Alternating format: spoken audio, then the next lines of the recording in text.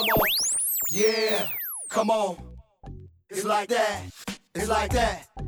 Hello and welcome to my young, loyal listeners of Teen Bible Study Taught in 10 Minutes. So what do you know? Word on the go.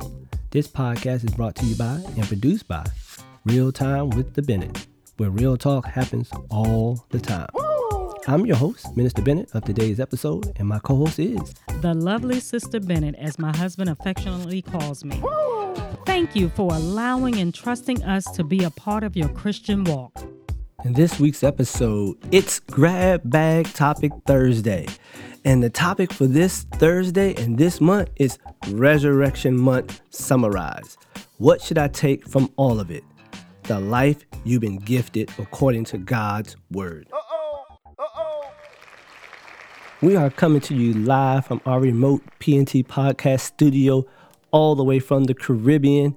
And we didn't want to leave you guys without a great lesson for this week, but it will be probably one of the shortest that we've ever done, but we didn't want to leave you without it. You know why? Because it is Grab Bag Topic Thursday. It is our favorite Thursday of the month.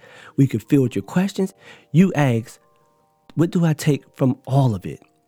And it's the gifted life that God gave you. So let's dig right down into it, and I can get out your way and you get back to your great and awesome week. And so here it is, the world and the biblical meaning of gifted. Give something as a gift, especially formally, or a donation or bequest. We can find this biblically in 3 scriptures. James 1:17. Every good and perfect gift is from above, coming down from the Father of the heavenly lights, who does not change like shifting shadows.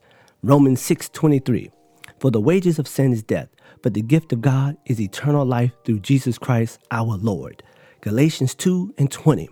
I am crucified with Christ. Nevertheless, I live, yet not I, but Christ liveth in me, and the life which I now live in the flesh, I live by faith of the Son of God, who loved me and gave himself for me.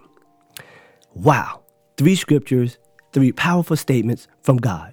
He gifted us the Bible. We should read it. We should take it in. We should use it. We should build our Christian lives up with it. But anyway, because of the greatest gift that God could give us, we also received the key to unlock one of the great secrets of the Christian life. You're probably thinking, what is that? Christ lives within us. Before you get out of bed in the morning, I want you to say to yourself, I want you to remind yourself, I want you to put it on a stick-it, a post-it, put it in your phone, have it alert you.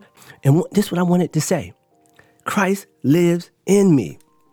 Throughout the day, confidently, boldly, consistently remind yourself of what? That Christ lives in me.